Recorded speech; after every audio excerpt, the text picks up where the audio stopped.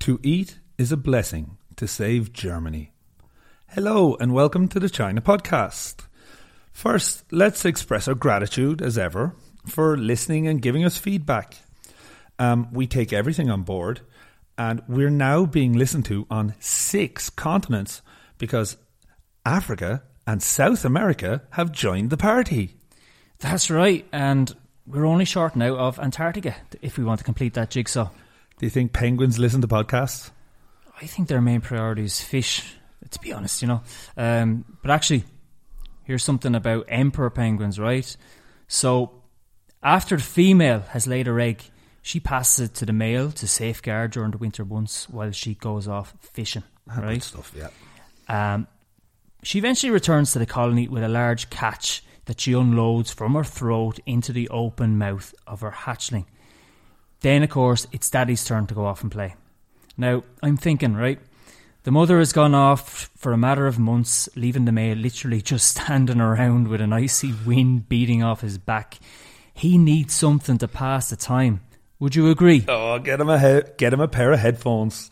Right, but the problem with that is establishing an internet connection across the continent of Antarctica. Yeah, How do you do that? Never mind the continent. You don't need the continent. You just need to focus on getting a little bit of decent Wi-Fi wherever that colony hang out. It's an injustice that they don't have any anyway.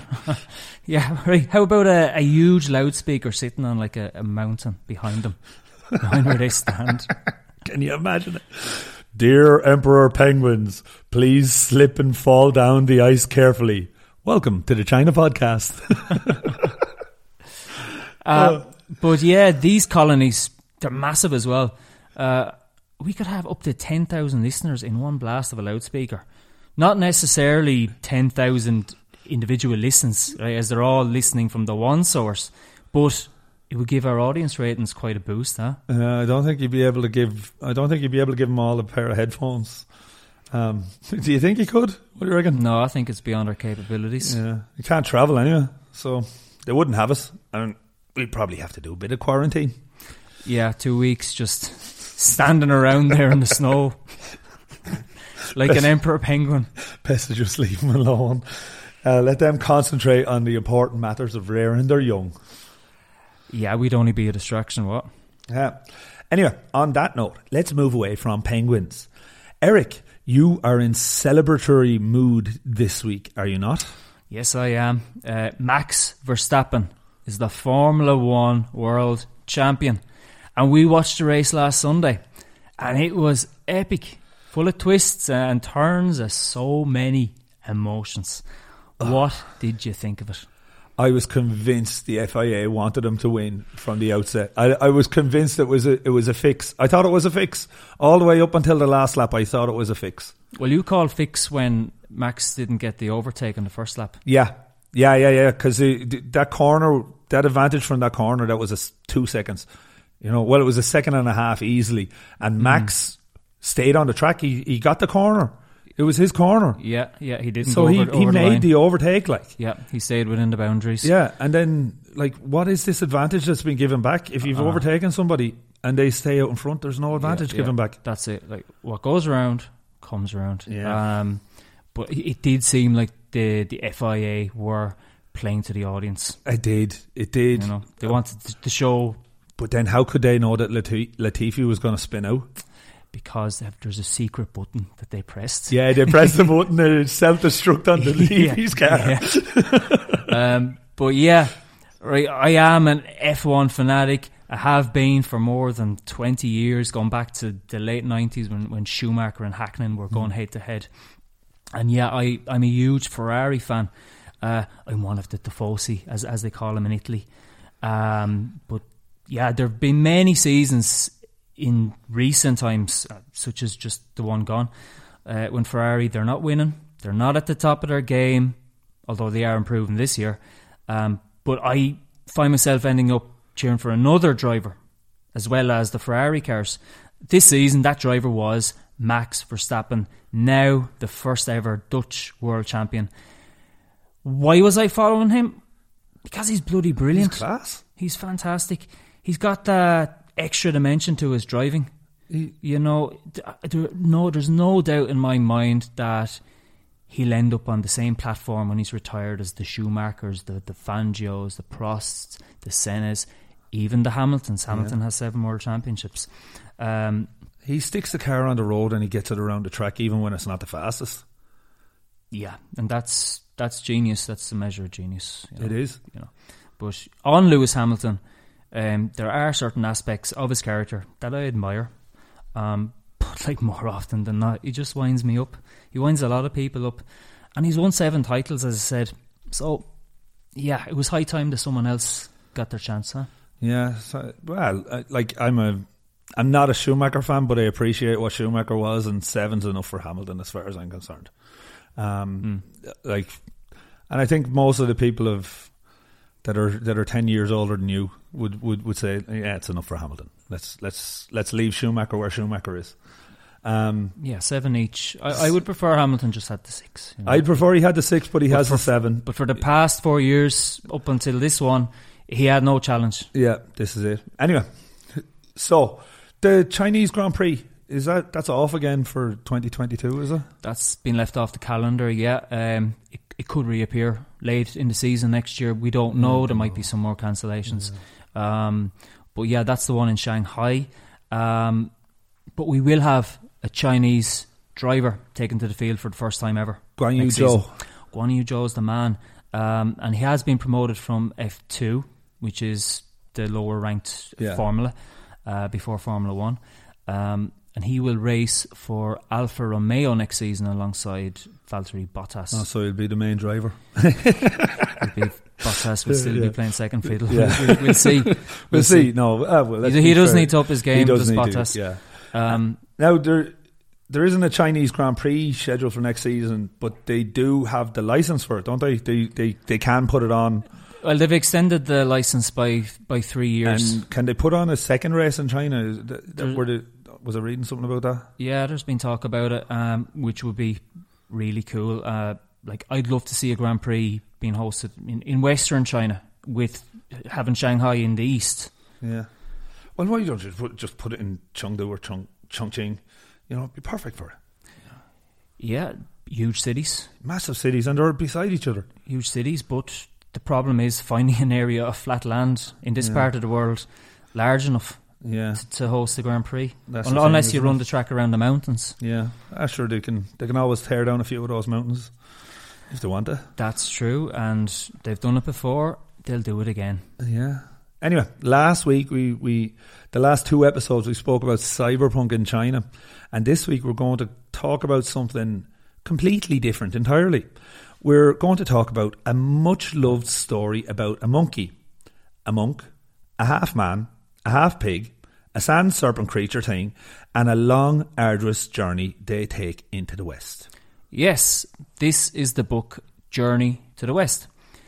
Many of you the world over will be familiar with it, or at least have an idea of what it's about.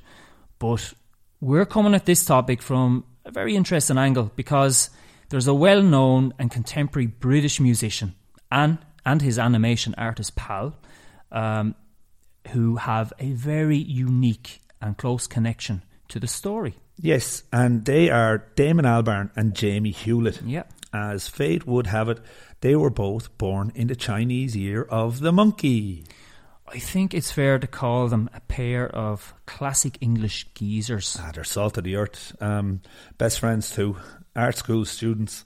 They once shared a flat in London when Albarn is a multi-millionaire and his band Blur were the peak of their powers in the late 90s. Mid to late 90s. They're best known collectively for forming a band with no members. That's right, yeah. Now that sounds a bit far-fetched, doesn't it? It does. But it's not. In fact, it's highly likely that you know of them. They're called Gorillas. Damon Albarn is the voice and Hewlett is the animator. Hewlett, who also made Tank Girl. The on-screen characters in the music videos, they're his creation. Albarn writes the music, and the group are backed up by a rotation of studio musicians and special guests. They've been releasing albums on the regular since the early 2000s, when Blur were coming to an end. And did you know that Damon Albarn described China as cyberpunk some years ago. Yeah, he said that Shanghai makes Blade Runner look bland or look dated. Yeah, and of the Hong Kong islands, he said, the fact that you can get on a ferry and disappear, and in 45 minutes you can be on an island and go to a fishing village, it's so close to this Blade Runner kind of metropolis. Did you ever listen to The Magic Whip? I did. I listened to it 3 times. I've listened to the live album. I've listened to the... Yeah, I know it, yeah. Do you know how it came about? Right, and remember here, the Blur, they had not been an item since the early noughties. Go on, tell us. Right, okay. So, Blur's most recent record, and we're going back now 6 years, would you believe it? Yeah. Time flies, was The Magic Whip, as I've just said. It was conceived by pure chance. You see, the band got stranded in Hong Kong for 5 days after tour cancellations in Tokyo and Taipei during their Asian tour of 2013. And in that extremely short space of time, they lugged themselves into a tiny studio down some narrow back alleyway in Hong Kong and recorded a bunch of new songs that would eventually end up on their 8th full-length album. So what else would you do? What else do you do? You're a musician, 5 days. It's lashing rain outside, probably. Yeah, exactly. You might as well just go on. The ferry's been cancelled. There's high waves. But yeah, 5 days. They did it in 5 days. Now, just like putting down the basics for the songs. But the album was later polished and remastered over the next year or so back in England. And it became The Magic Whip. Yeah. But the album is about Hong Kong, right? And coming 13 years since their previous studio album following their disbandment, it sounded like Blur had never been away. Yeah, it's exactly. It's like peak Blur. It is peak Blur. Like it's Blur. Yeah. Now, as I said, it was entirely inspired by Hong Kong. The songs are about Hong Kong. And from the neon ice cream artwork on the front cover to the lyrics concerning overpopulation on a track like There Are Too Many of Us, or looking at the modern day loneliness of New World Towers, right? But the thing is, and the reason I bring all this up, is that this wasn't Albarn's first musical association with this part of the world. 7 years earlier, he wrote an album based on the story and the characters of Journey to the West. But not only that, it was preceded by an opera on the same book. And his adventure, along with his mate Jamie Hewlett, began around the mid-noughties. Yeah, so how was this all conceived? Well, for starters, Hewlett and Albarn, they were approached by a fella called Alex Poots. Alex Poots is from the Manchester International Festival, and he had a little proposal for them that involved working with a famous Chinese opera director. He's called Chen Shizheng, and they were quick to express their interest off the back of having watched the TV show Monkey, which I also watch and I adore. And it's a Japanese adaptation of Journey to the West. And it was broadcast while there were kids in the 70s and 80s in Britain. It was also broadcast in the 90s, but it was at 2 o'clock in the morning, which is how I know it. But to do that, like to pull this off, they both felt the need to immerse themselves in the culture of China to get a proper feel for the story. And Chen Shizheng, he was more than willing to give them a guided tour of his country.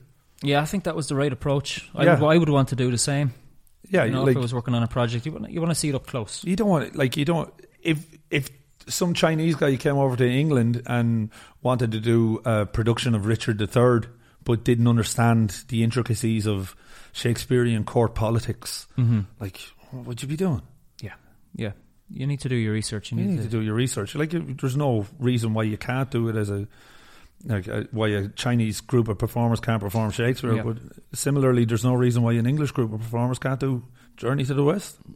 Yeah, absolutely. And Hewlett and Albarn, they initially travelled around the southern provinces of China, mostly through the rural areas of Hunan, Guizhou and Zhejiang, where they collected folk songs.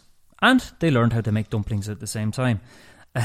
This trip lasted a couple of weeks, but it made a huge impression on them both. Yeah. It's important for us to give context here. What is Journey to the West? What is it all about? And what made Damon Albarn say that it makes the Lord of the Rings seem quite pedestrian, which I agree with. Journey to the West is arguably the most popular literary work in East Asia.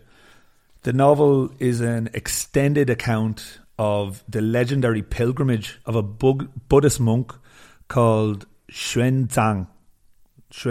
I might have my tone wrong. I think it's Xuanzang. And he travelled to the western regions, being Central Asia and the Indian subcontinent, actually all the way through Uzbekistan and up to the Caspian Sea, in fact, to obtain Buddhist sacred texts known as sutras.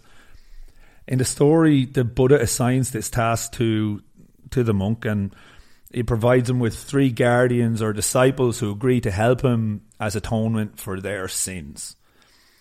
Now, who are they? Who are the disciples? The disciples. Okay, so basically, Xuanzang, he has no way of protecting himself, so he needs a way of protecting himself. And his 3 disciples are, in order of importance, Sun Wukong, who is monkey. Yeah. He's the monkey king. Yeah. Zhu Bajie. Mm-hmm. He's Pigsy. All right. He's a divine warrior. And Xiao Wujing, Sandy. And so the 4 of them, they set off on a journey towards enlightenment by the power and virtue of cooperation. Yeah. Journey to the West has strong roots in the likes of Chinese folk religion and mythology, Confucianist, Taoist and Buddhist philosophy, and the Taoist immortals and Buddhist bodhisattvas. I think I've said it right, have I? Or am I close enough? You're. It'll do. It'll do. And they're people on the path towards, bodhisattvas. They're people on the path towards Buddhahood.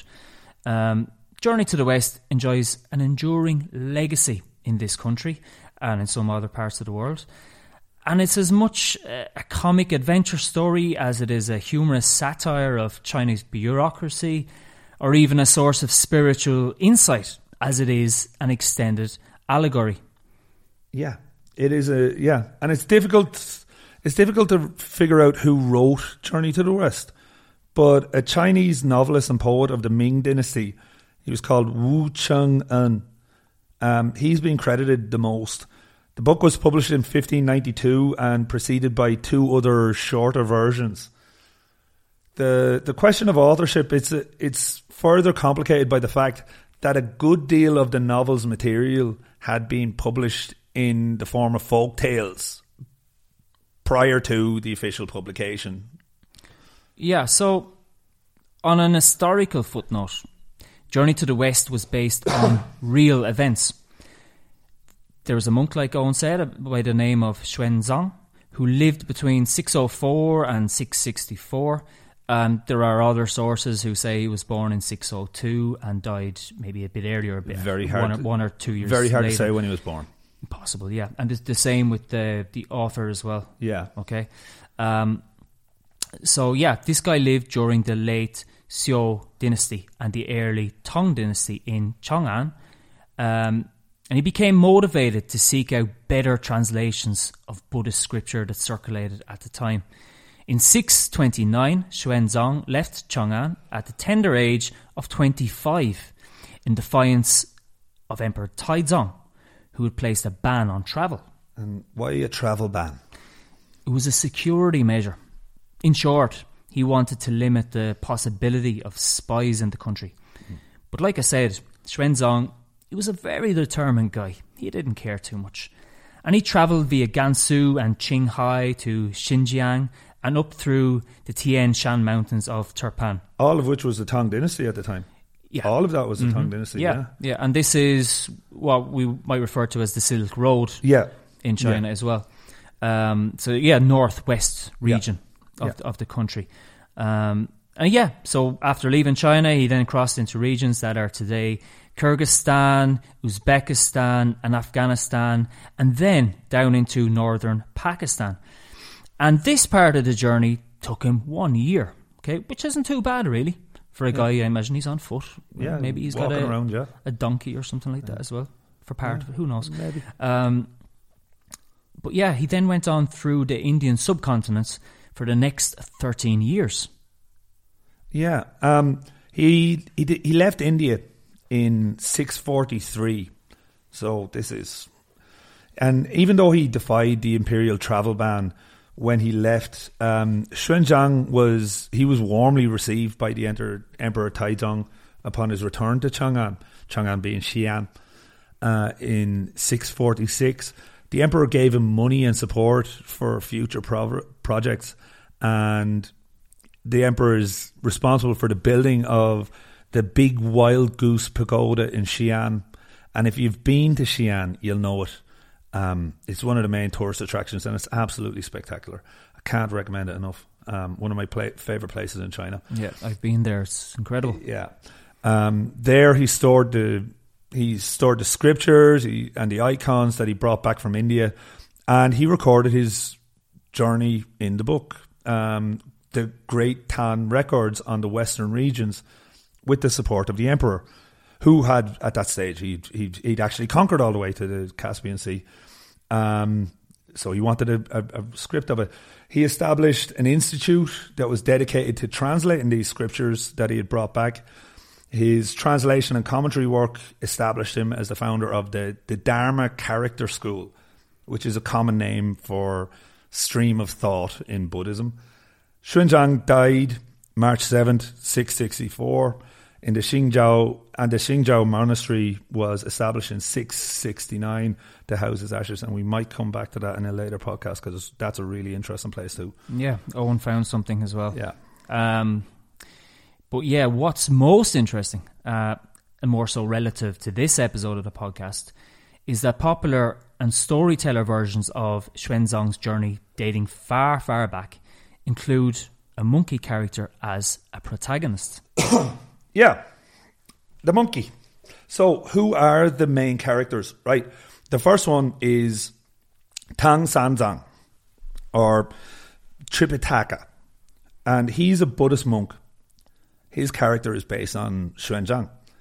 In the story, Tripitaka renounces his family, he becomes a monk from childhood, and sets off for the Dalia kingdom, which is India, to ancient China, to receive original Buddhist scriptures, and he's helpless.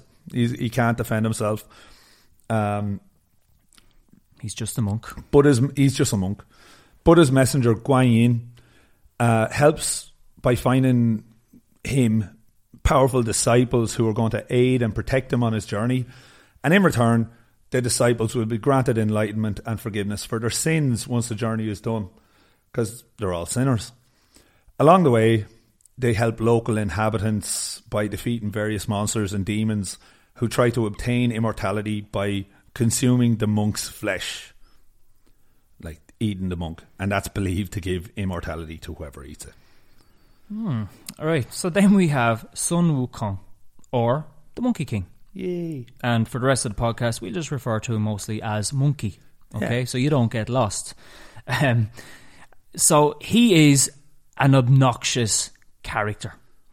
Monkey was born atop a mountain from a stone egg that forms from an ancient rock created by the marriage of heaven and earth. Born in an egg on a mountain top.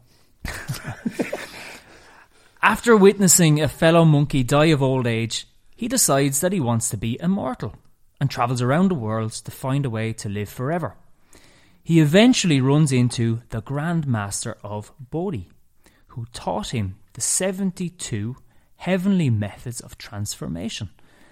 And he obtains a somersault cloud, which allows him to travel 108,000 li, which is Chinese miles, almost instantaneously. But Monkey by nature, he's a rascal. What does he do? Well, to cut a long story short, he gate crashes a party in heaven, which he hasn't been invited to. After eating peaches.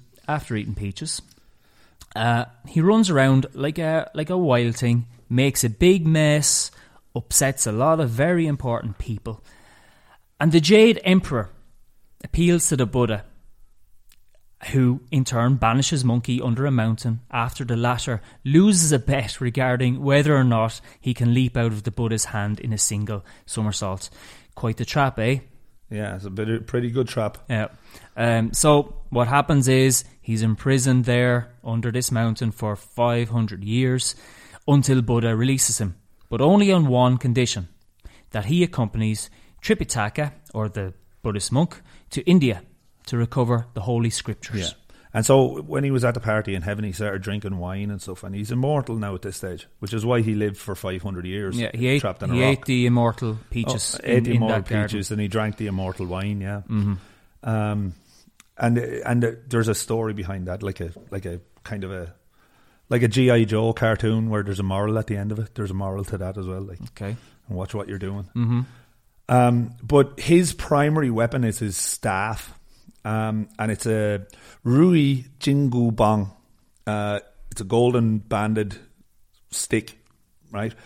And he can shrink it down to the size of a needle, and he can keep it in his ear, or he can expand it to gigantic proportions.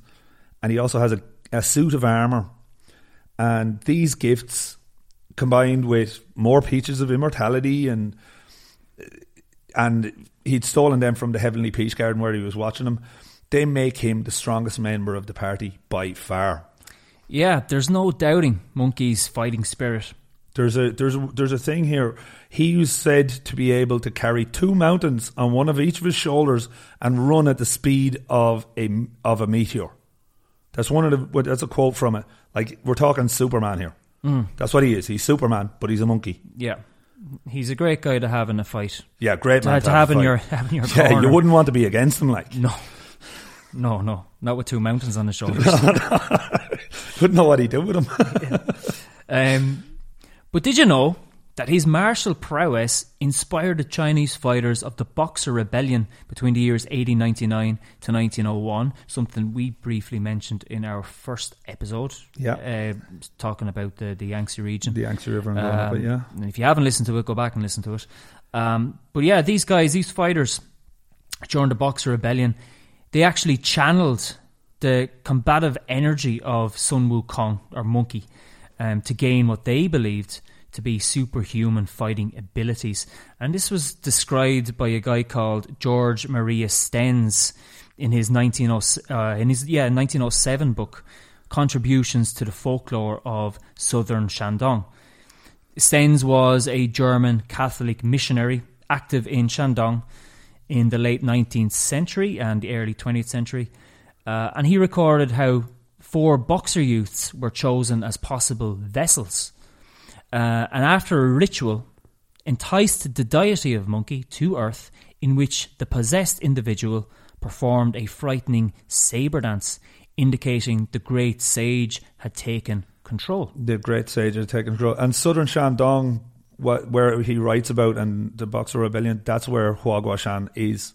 That's where Monkey... The mountain. That's the mountain. That's the mountain. That's where he was where meant to he be was born. Yeah. And there's an interesting connection between... A very interesting connection, in fact. It actually goes back to the pagoda, to Xunjiang, and primates, and martial arts in ancient China. And the narrative of Journey to the West, it portrays Monkey as a well-rounded martial artist with expertise in weapons and boxing. In one episode of the story, it sees the monkey give a display of his martial mastery. And while he and the monk, they're travelling through a haunted mountain, his skill is so great that it likens it to the strategy taught in 2 of the 7 military classics of China. 7 military classics of China. There are classic Chinese books, and they're all about different things. And like there are classic Chinese mountains, which are, you know, mountains of Buddhism, mountains of Taoism, mountains of ancient China. There are military classic books. You might have heard of one of them. It's The Art of War by Sun Tzu. Anyway, here we go. This is from the book. This is from the book. Yeah. Right. This is from Journey to the West. Right. So, going through this tall mountain and rugged cliff must have made Master Tripitaka rather apprehensive. That's all. Don't be afraid. Don't be afraid. Let old monkey put on a show for you with my rod to calm your fears somewhat. Dear pilgrim. Whipping out his rod, he began to go through a sequence of manoeuvres with his rod as he walked before the horse, up and down, left and right, with the thrusts and parries were made in perfect accord with the 6 secret teachings and the 3 strategies. What the elder saw from the horse was a sight incomparable anywhere in the world. Furthermore, Monkey displays his competence in unarmed combat. There's a poem in chapter 51 of the book, for example, which is important because it describes a battle between Monkey and a rhinoceros demon in which they use real boxing techniques. What a sight to behold, eh? A rhinoceros in a boxing match. I think the monkey might have an advantage. I think he might. Right, so here's another excerpt from the book. Hitching up his clothes and walking forward, the fiend assumed a boxing posture. His 2 fists, upraised, looked truly like 2 iron sledgehammers. Our great sage also loosened his legs at once and moved his body to attack. Right before the cave entrance, he began to box with the Demon King. This was quite a fight. Aha! Opening wide, the 4 levels posture, the double kicking feet fly up. They pound the ribs and chests. They stab at galls and hearts. The immortal pointing the way. Lao Tzu riding the crane. A hungry tiger pouncing on the prey is more hurtful. A dragon playing with water is quite vicious. The Demon King uses a serpent turning around. The great sage employs a deer letting loose its horns. The dragon plunges to earth with heels upturned. The wrist twists around to seize heaven's bag. A green lion's open-mouthed lunge. A carp's snapped-back flip. Sprinkling flowers over the head. Tying a rope around the waist. A fan moving with the wind. The rain driving down the flowers. The monster spirit then uses the Guan Yin palm and pilgrim counters with the Arhat feet. The long-range fist stretching is more slack, of course. How could it compare with the close-range fist's sharp jabs? The 2 of them fought for many rounds. None was the stronger, for they are evenly matched. Yeah. Now, many of these boxing techniques, they're still known and practiced to this day, and you'll know the Shaolin martial arts. That's actually at the base of one of the holy mountains of Buddhism. Yeah. And it's mentioned in Journey to the West. And, you know, they travel through it. And these techniques, there's a book written on Shaolin. They're there. They're still known. They're still practiced. And the narrative helps to solidify a connection between the primates and martial arts during the late Ming dynasty when references to the styles were recorded. And that's a parable that we're going to tell again, because there's more to it, and we plan on doing a series of episodes on martial arts in China further down the line. But it's going to take a lot of research, because the whole concept it's far-reaching. Yeah. So for those of you who want to hear a little bit more about that topic right now, sorry to disappoint you, but we're going to leave you hanging. But yeah, wait. It'll be good. It'll be a good one. It will be a good one. It'll be very good. So yeah, I hope you look forward to that. We need to do a bit of research. So sometime in the new year, maybe go to the Wudang Shan in the spring. We could during Spring Festival. We could do, yeah. Yep. We'll see how things are. But yeah, the monk, he's very aware of Monkey's poor behavioural record, and so frequently keeps him in check by taking advantage of a band that had been placed around Monkey's head by Buddha's right-hand man, Guan Yin. This band, it can't be removed by Sun himself, Monkey, until the journey's completion. But the monk, he can tighten the band by chanting whenever he needs to chastise him. This spell is referred to by the monk's disciples as the Headache Sutra, which is Buddhist mantra spoken quickly in repetition. Yeah. you might have heard them. They might have seen some Hare Krishnas at an airport walking through. They're saying sutras, Govinda Jaya and that sort of stuff. But anyway, despite his childlike playfulness, Monkey doesn't possess a cunning mind. He does. He possesses a. He's very cunning. Yeah. He's cunning. He's a trickster, right? He's a trickster hero, and his antics present a lighter side during the long and dangerous trip to the unknown.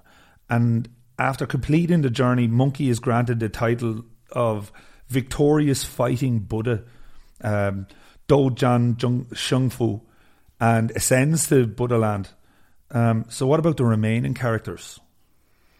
Well, along their journey, the monk and monkey pick up two guys called Pigsy and Sandy, who Owen mentioned a while back.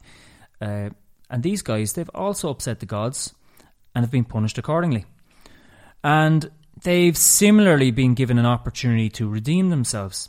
Zhu Bajie, or Pigsy, he was once an immortal who was the marshal of the heavenly canopy commanding 100,000 naval soldiers of the Milky Way. Now, that's a title. Isn't it? I want that job. That's a good one for your CV. Yeah, nobody's touching me if I'm the marshal commanding 100,000 naval soldiers of the Milky Way. Mm-hmm. So he was an immortal. Yeah. However, didn't last for too long because Pigsy once drank too much during a celebration of the gods, and he attempted to seduce the moon goddess Chang'e. Not cool. And she was married at the time. Yeah. That's not cool. No. And this resulted in his banishment to the mortal world. Okay? Now, that's all fine, okay? You know, you'll still get to live a life. It was 10,000 lives he had to do. Okay. All right, so 10,000 lives, that's a lot. That's a lot. That's a lot of lives. Mm. Yeah, and every one of them had to end in the same way. Oh, the poor chap. Yeah. Heartbroken. Yeah. Time is a flat circle. Did you ever hear that? So, yeah, that's all fine. But, and he was supposed to be reborn as a human. But instead, he ended up in the womb of a sow due to an error on the reincarnation wheel. And instead, he turned out as a half-man, half-pig monster. Now, Pigsy, he's a very greedy character. And he could not survive without eating ravenously. I just had a thought to myself. You know those wheel spins where they have the little finger, the little arrow pointing? Yeah, so to win money. Yeah, and you spin it. Yeah. Yeah, it's stuck on the line. It's stuck on the line. It's stuck on the line. Between pig and human. Between pig and human. But he had a terrible lust for women. And it gets him into a lot of trouble. It gets him into trouble with the family of a maiden who he wanted to have as his bride. The monk and monkey arrive on the scene and they help to defeat him. He consequently joins the pilgrimage to the west. Pigsy's weapon is the Jotra Singpa. It's a 9-toothed iron rake, and he's capable of 36 transformations, so he can turn himself into a pig or a table or 36 different things. And he can also travel on the clouds. He's not as fast as Monkey, but he is noted for his fighting skills. And he's the second strongest member of the team, despite being spiritually the lowest among the group due to his lust for women. So spiritually the lowest. He's extremely lazy and extremely greedy, and he remains on Earth following the journey and is granted the title Cleaner of the Altars, with the duty of cleaning every altar in every Buddhist temple for eternity by eating excess offerings. How nice. Then we have Sha Wu Jing, or Sandy. Now, on the other hand, he was once a celestial curtain-lifting general. Another lovely title. It is. Sandy stood in attendance by the imperial chariot in the Hall of Miraculous Mists. Jesus, there's another one. But he is exiled to the immortal world and made to look like a monster because he committed the sin of accidentally smashing a crystal goblet belonging to the Queen Mother of the West during a peach banquet. Now, that's due a spanking. It is, yeah. You don't break the mother's kitchen things. You don't go around, especially not the Queen Mothers. No, especially not her. Yeah, if I broke my mother's thing, I'd get a spanking. Mm-hmm. If I broke the Queen Mother's thing now, oh Jesus, it'd be a hell of a spanking. There'd be no coming back from that. There'd be no coming back. There would be permanent red mark on your bottom. That would be it. So yeah, he then becomes this hideous-looking river monster. Okay, he's been turned into this for his sins, and he takes up residency in the Flowing Sands River, terrorising surrounding villages and travellers trying to cross the river. Like with Pigsy, he is subdued by our protagonists when they encounter him, and consequently he joins their pilgrimage. Now, Sandy's weapon of choice is a magic wooden staff wrapped in pearly threads. He has 18 transformation methods, and he's highly effective in water combat, as you'd expect. Of his traits, he's the most obedient, logical, and politest of the three disciples. He seldom engages in needless bickering and serves as the peacekeeper of the group. He's also the person who Tong, or the monk, consults when faced with difficult decisions. Sandy eventually becomes an arhat at the end of the journey. An arhat is someone who has gained insight into the true meaning of existence and has achieved nirvana. Oh, lovely. So he gets to listen to Nevermind every day. Yes. Yeah. Okay, and to give you a brief synopsis of the novel entails, each episode usually involves the monk being captured, having his life threatened, while his disciples try to find an ingenious way of liberating him. Some predicaments are political, others involve various demons, which are mostly earthly manifestations of heavenly beings. In addition to the novel's comedy and adventure, Journey to the West has been enjoyed for its biting satire of society and Chinese bureaucracy, and for its allegorical presentation and human perseverance in the face of upheaval. Yeah, it can be likened to King Arthur or The Wizard of Oz and so many other tales of a similar nature. In it, the protagonists, they set out on a long journey cluttered with obstacles to overcome. There are moments of self-reflection when their morals and behaviours come into the spotlight, and they naturally find redemption in the end. It is, as such, a journey to enlightenment. Yeah, it's a hell of a book. It's a hell of a book. It's a massive thing. So, what of the opera? Chen Zizhong wanted to adapt a long story into a shorter version to be performed in London. Now, that's not an easy task by any means, any manner of the imagination. Like, the book is 100 chapters long. His stage adaptation of the 16th century novel features imaginative set design. It was envisioned by Jamie Hewlett, and intense acrobatics and a libretto sung in Mandarin. Yeah, Journey to the West is undoubtedly a classic of Mandarin literature, but it was important to Damon Albarn to retell it with a sense of contemporary China in mind. Now, the two trips, in the end, the two guys, they took another trip to China to collect more folk songs. Yeah. And on these trips, it allowed them to take a glimpse of the Chinese psyche, all right, and relay that through music. Albarn had never envisaged doing an opera, but his opera was one that incorporated elements of electronica, kung fu, and a Saturday morning TV feel-good factor. Everything I love. Yeah.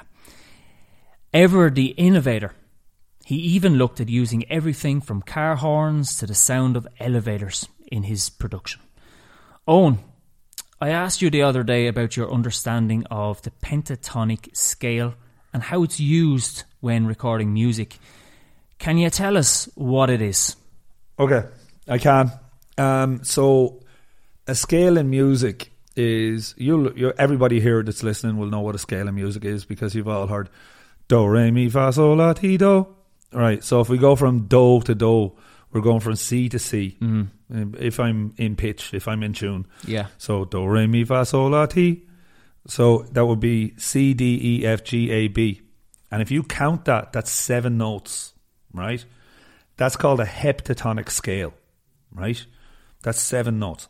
A pentatonic scale, these are weird because before we get to the note in the higher octave, in different countries around the world at the same time, with no, like, independently of each other, all these different civilizations all over the world, they all came up with their own pentatonic scales. A pentatonic scale is 5 notes between the octaves. So if you look at a piano, there are 7 white notes. Yeah. 7 white buttons Yeah. before it repeats. There are 5 black buttons. Okay. The black buttons, that's a pentatonic scale. Pentatonic scale, right. And particularly the black buttons on a piano, that's the pentatonic scale of G flat, F sharp. It's a F sharp, G flat, all right? But there are different notes. Different notes appear in different folk traditions of different scales. Yeah. So when you have the pentatonic scale of C in Western music, we go C, D, G, A, and then we're back to C. Okay. So we lose the semitone, the ones that are on a semitone, which are F and B. Okay. Right? So we lose B and we lose F. But it might be different in China. You know, it might have the B instead of the A. Okay. Do you know? So it might be a little bit different and it might be a little bit weird to hear. Yeah. So something in China will sound different to our ear. Yeah. That's exactly what it is. It'll sound as if it's out of tune. It'll sound as if it sounds as if it doesn't fit there. But it's 5 notes. Yeah. A pentatonic scale is 5 notes before you hit the same note again, an octave up. Versus the 7 that... Versus the 7 that you're commonly used to, Okay. yeah. All right. So...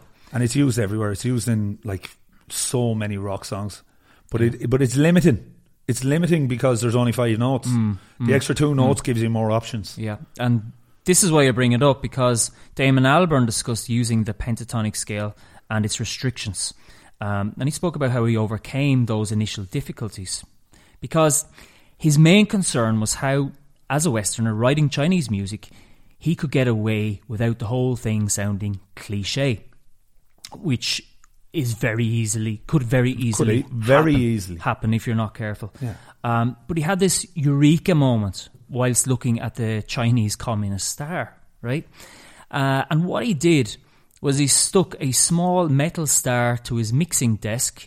This was probably a souvenir he brought back from China on one of his trips. A little badge or something that he bought. And then he assigned each point of the star a note, right? So let's say the top one was a C and another one was a D or a G or whatever it might have been. And he then imagined what it would be like if you rotated lots of these stars with the 5 notes and do it at different speeds. And the sequencing, so he did this, and the sequencing was in the pentatonic. And so out of this, he devised a number system, and it helped him get past that initial stumbling block. Yeah, and he had another minor issue with the choir. You see, when they originally rocked up to Paris for the rehearsals, Albarn said that some of them couldn't sing in the way that they were expected to sing for an opera. It's a classic Chinese piece of literature. He was looking for a traditional folksy style of voice. It's a very guttural sound. And what he got instead was something very strange, something too contemporary in a nutshell.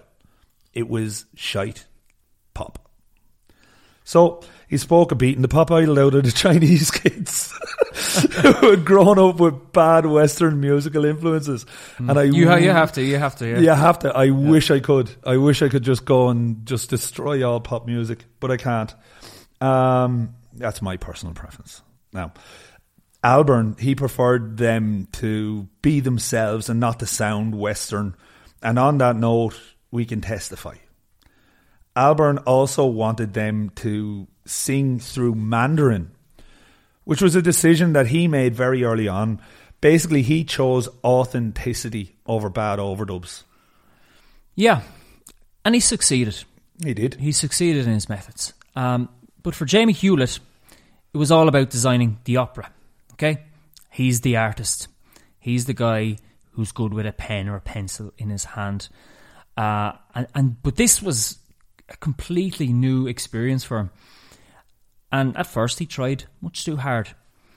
Each of his proposals were rejected by the director Chen Shizheng.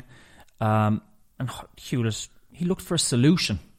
Right? He asked the director, what should he do? And the director simply told him, do what you do best. In other words, design an opera with his band Gorillaz in mind. Genius. That's what he wanted them to do from the start. Yeah. Probably communication issues, I don't know. Yeah. Right, why didn't, that would be pretty standard, yeah. But anyway, from there on, it became so much easier for him.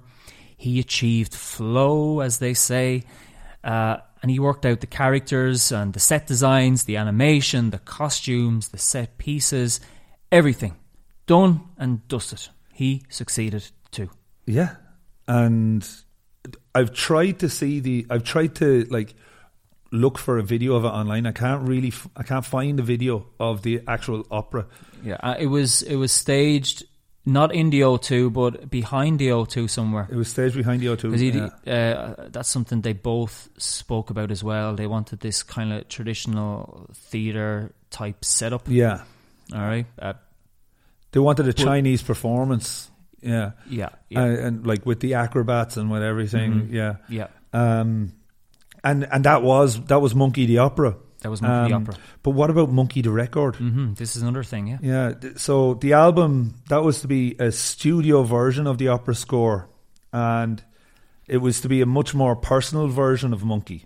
Gorillaz in style with more beats and such. Hewlett's illustrations, they became darker. And Damon Albarn wanted the record to be slightly disorientated about the things that we take for granted.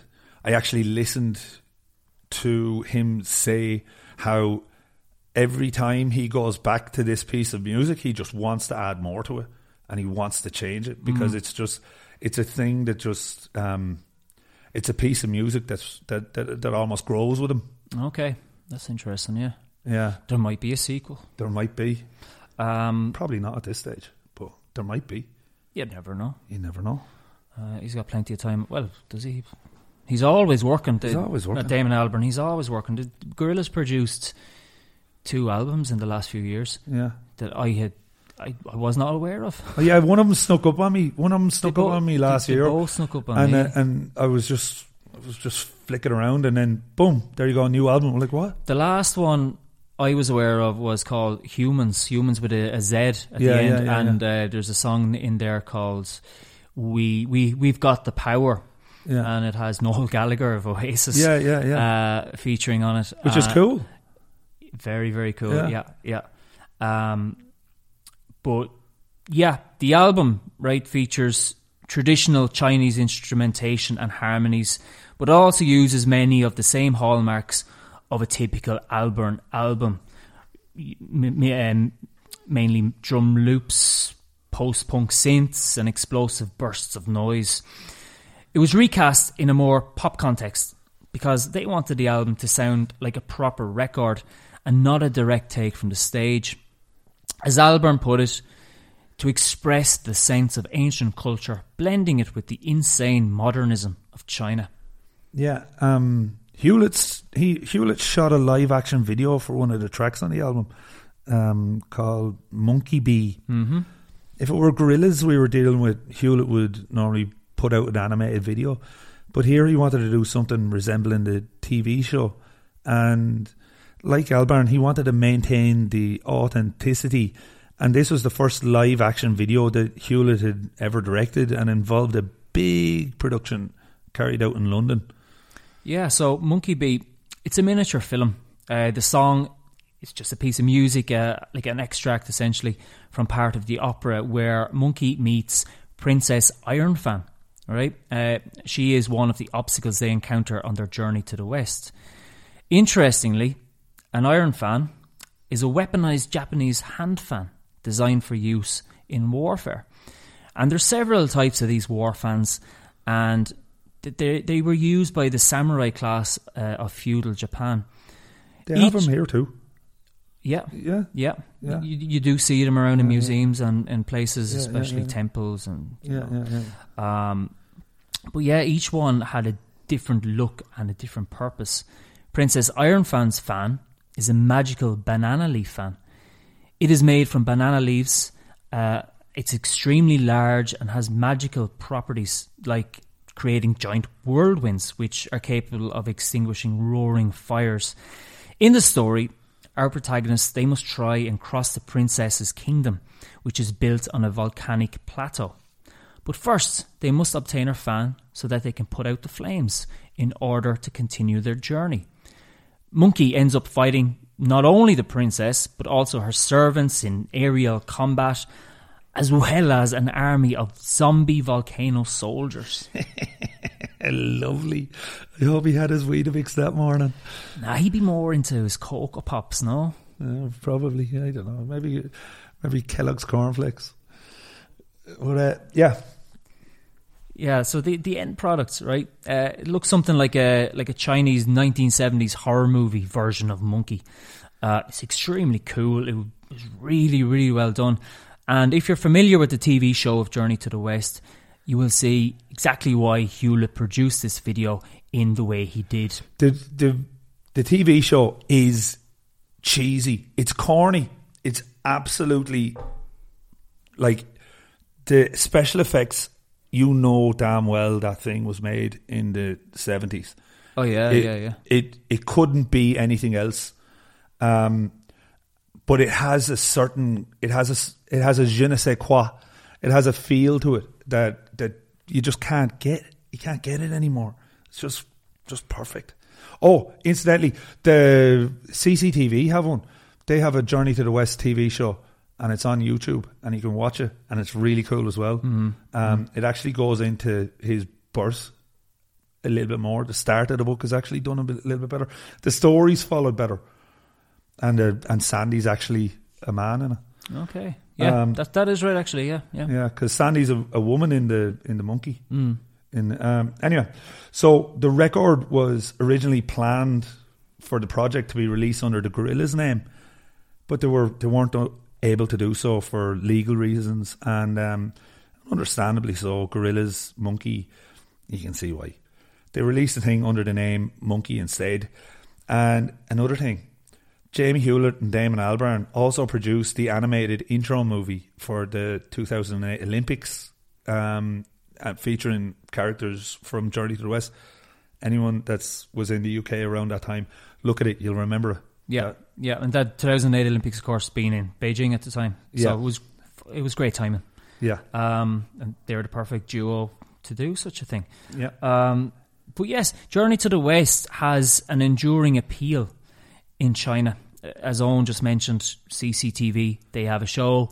They still broadcast it very, very regularly. Yeah. And the TV show of Journey to the West, it's been made and remade many times over. While you also have people, they dress up as their favourite character, mainly Monkey, for like fun runs, marathons, festivals and more. There's a guy called Jason Zhuang. He's a Chinese studies scholar. He believes that the allure of the story lies in its powerful narrative, and the powerful narrative being of the original 16th century culture. It's considered a great story, he thinks, because it tells of important Chinese qualities in which each character represents a different value. And it really does. I completely agree. And actually, it will help you understand China a lot, like just by watching the moral stories that are told, because it is essentially a Buddhist text. And it's always appealed to young people due to its imagination and its sense of humour, and readers and viewers alike. They love Monkey's fighting spirit and his optimistic attitudes towards life, and his playful nature is most beneficial in a modern society, prone to just stress. Yeah, like in the work environment, right? And it's also used by employers in China as a character reference for employees. If you are likened to Sandy, then you are competent and a hard worker. Pigsy, then you chose the right team and followed it until the end. If you are Monkey, then you have super abilities and you're more than capable to do your job. If you're like the monk, then you have deep faith in yourself and you've got the heart and the drive to achieve your goals. Listeners, which character are you? Have a think about it. Which character are you?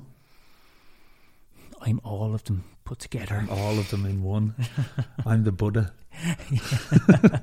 Well, if you're the Buddha, I'm Guan Yin. All right.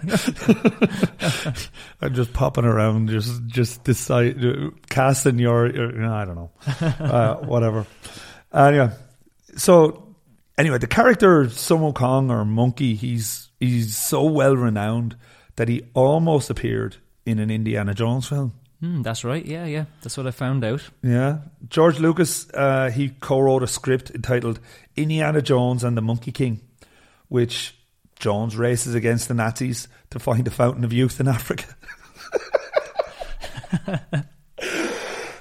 As you do, we all want to be immortal. Hollywood, what? We all want to be immortal.